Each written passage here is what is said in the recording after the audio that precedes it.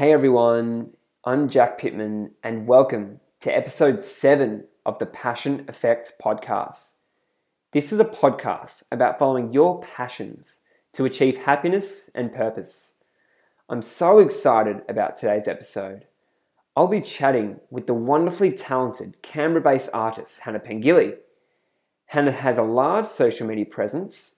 She runs her own business called Pengo Art, and she was recently featured in the Canberra Times for her mural titled, "There's Space Enough for All of Us."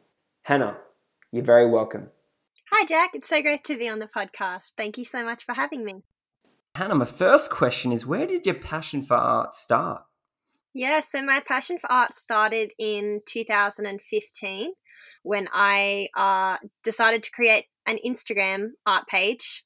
And so when I created that, I really dove into my art making skills and refining them, and actually started with my passion of realism. And that's where it all kind of kicked off. So yeah, Hannah, what are some of the most valuable lessons that you've learnt from art? I think the most valuable lesson I've learnt is to have patience, because a lot of the time you can be creating an artwork and then halfway through you just want to get to the end result and you don't want to keep on drawing. You just want the drawing to be there because you spent so much time and effort into this drawing and or artwork, and you're like, oh, I just want the end result. I just want to see the producing of all my work and the end goal.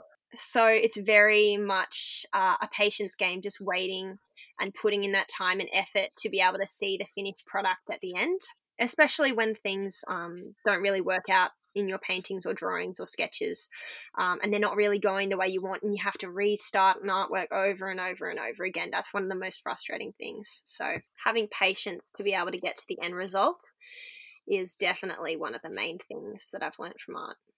Do you think some people stop doing art because, as you said, they sort of think about the end goal too much and they're not willing to sort of just be patient and just sort of stick with the process? Yeah, definitely. I think a lot of people coming into art just want to create the Mona Lisa in their first sketch, and they don't know that how difficult art is. Art is very difficult, and it's hours spent sketching and kind of mind mapping what you want to do, and the creative process is so important.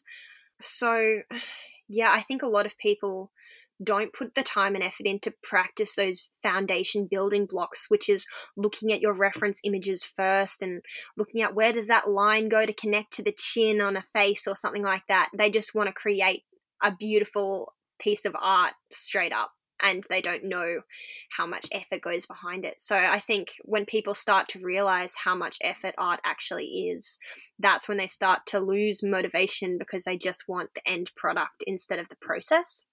Art's more about the journey than the actual image at the end. So I guess what you're saying is that mastering the basics, like the referencing and the way the lines connect, that's really important. Yeah, definitely. What type of art do you do? I like getting involved in as many different techniques and styles and things that I can get my hands on, really, because art is such a broad concept. You can pretty much make art out of anything. So exploring different styles is super fun for me, even if it doesn't turn out to be something amazing, doesn't turn out to be the Mona Lisa or something like that. But the main styles that I have really improved in and I've spent a lot of time refining would be my pencil drawings, so colored pencil and also lead pencil drawings. I mainly do portraits with that. And then also my digital artworks, which I do portraits and sketches and things like that. And that's what I'm most well known for on social media. I hear you've had a bit of fun playing around with the YouTube and TikTok logo, Hannah. Could you tell myself and our listeners a bit about that? Yeah, so when I redesigned the TikTok logo, that video actually took off with quite a few views. I think that got almost 3 million views. Wow. Which was pretty amazing. So yeah, I redesigned the TikTok logo, and everyone was calling for TikTok to change it to my design, which was kind of crazy. Oh, wow. And a lot of big influencers as well, which was cool. And then kind of from there, because I saw that people were interested in different app designs. I went ahead and redesigned the Instagram logo, the YouTube logo, and everyone seemed to really enjoy those designs. Although those companies didn't use my designs, it was pretty cool to see the response from people who use those apps. And are there any artists that have inspired your own art style? Yeah, there's so many different artists with their own very unique style, which is what is so beautiful about art. One of the artists that inspired me very early on when I was just beginning my art was Queen Han, because she does these beautiful illustrations with pen and watercolor. And all of her illustrations just have this very dainty, kind of ladylike feel to them, which I really love about her style. Although I don't do watercolor paintings as often because watercolor is my weakness, my goodness.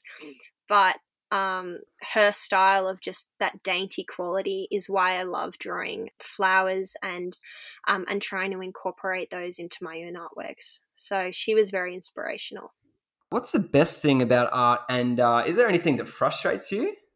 The best thing about art is that it's so unique, because when you create an artwork, there's no other artwork in the world that's the same as yours, because every single pen stroke that you do, every single brush stroke is your own, and it's your individual artwork. So individuality is such an amazing and precious thing when you create a design. But the most frustrating thing about art is when, oh my goodness, the most frustrating thing about art when you're drawing with pencil, I would say, that gets so many artists, is when you try to erase something in an artwork and you don't check if your eraser has smudges on it already, and then you go to erase a line Oh no, and you smudge your entire drawing.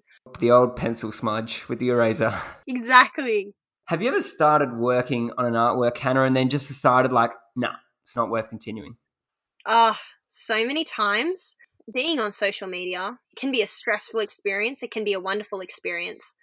But having that pressure to create amazing pieces of art that people will be inspired to create their own artworks from, there's just such a pressure for it to be good. And so when you're doing an artwork and it's not turning out the way that you want, or you don't think it's going to get the attention that you've put the effort in to achieve, sometimes that can just be really discouraging, especially when you've been posting things that you've spent heaps of time on, and you've been posting artworks that have spent hours, and they get hardly any views or attention and things like that. And you're like, is it all worth it actually posting and trying to improve your art making skills if no one's going to see it? But I don't think that's as much of a problem if you're just doing it for yourself.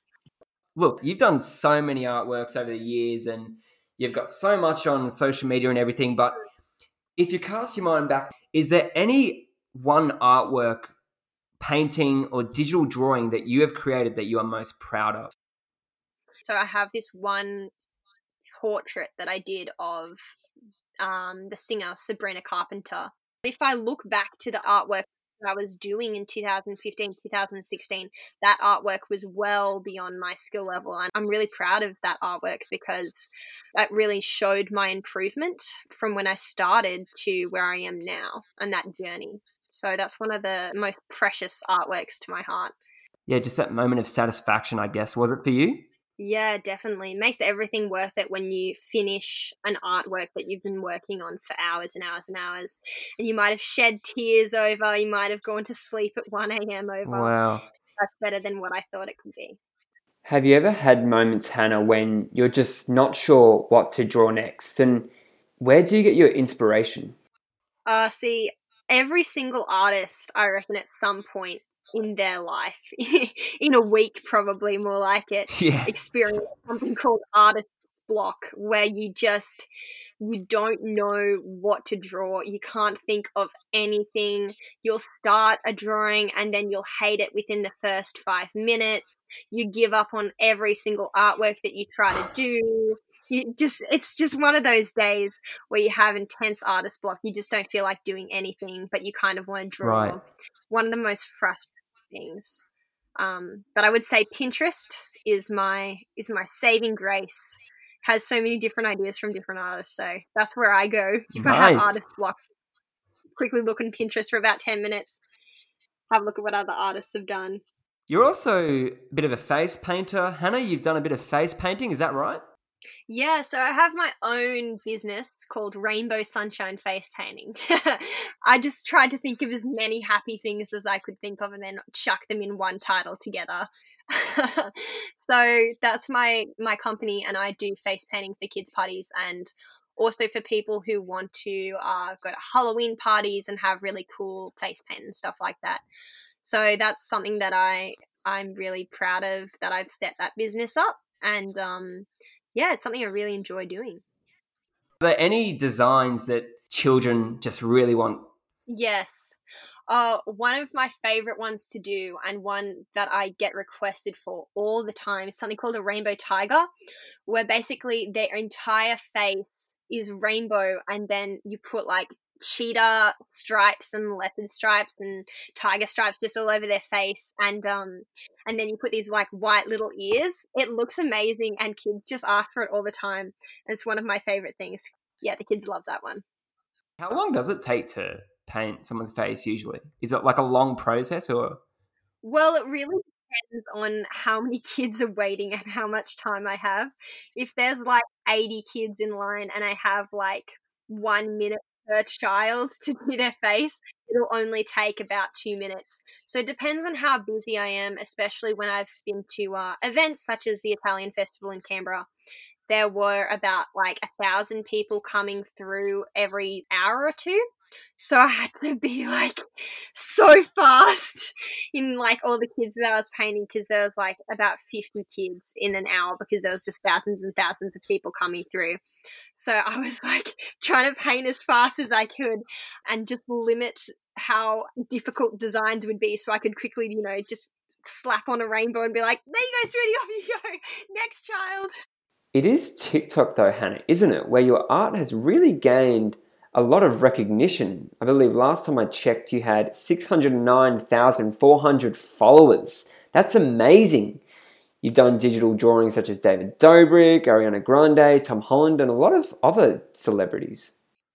Yeah, a whole bunch of different celebrities. People really like to see people that they know, their faces, because it's really impressive when you know what someone should look like and then you see that reflected in an artwork, and that the artist has actually captured exactly what they look like to the tiniest little detail. So that's why I like doing celebrity profiles so much, because it's the celebrities I know and love on screen, kind of coming to life in an artwork. So that's what's really cool about it. Yeah, far out, must be. And you've also started selling some artwork. Yeah, I do commissions. So people will message me asking if I could do a portrait of them, or I could do a portrait of one of their family members as a gift, or a birthday present or something like that, which I think is really cool. So usually it's actually people from overseas, so from America. That's where a lot of my fan base is. So yeah, I work with people in my DMs and I just ask what they want and what kind of design they have in mind. And they send me a couple of requests of what they are kind of envisioning for it.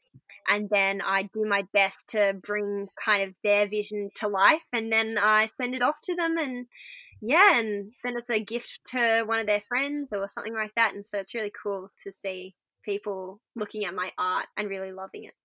For sure. And I think that art as well is such a powerful way to do that, because you have that ability to create things and then give them to other people. Well, Hannah, that just about wraps up the podcast. I want to thank you so much for sharing your passion. Thank you so much for sharing your work with family, friends, and all your followers who follow your art. Before I let you go, where can people follow you? Yeah, so Instagram, I have the tag of Pengo Art. That's spelled Pengoart. And you can also find me on that tag on TikTok. And then on Facebook, I also have a page called Pengo Art where you can follow me on there. But the main platform that I'm on is TikTok. So if you go into TikTok, you'll see that I post videos every second to third day. And that's where I will mostly interact with as many people as I can. Awesome. Check it out, listeners. She does some fabulous art in case you haven't already figured that out. So definitely go check it out. Thanks very much again, Hannah, for hopping on the podcast. Appreciate your time. No worries, Jack. Thank you so much for having me. It's been a pleasure. And of course, thank you, listeners, for tuning into episode 7 of the Passion Effect podcast. If you enjoyed the episode, please do share with your friends and family, or reach out to me on Instagram at the Passion Effect Podcast. I'd love to hear from you. You can subscribe to the podcast on Apple, Spotify, and Google Podcasts. Until next time, everyone, keep following your passions.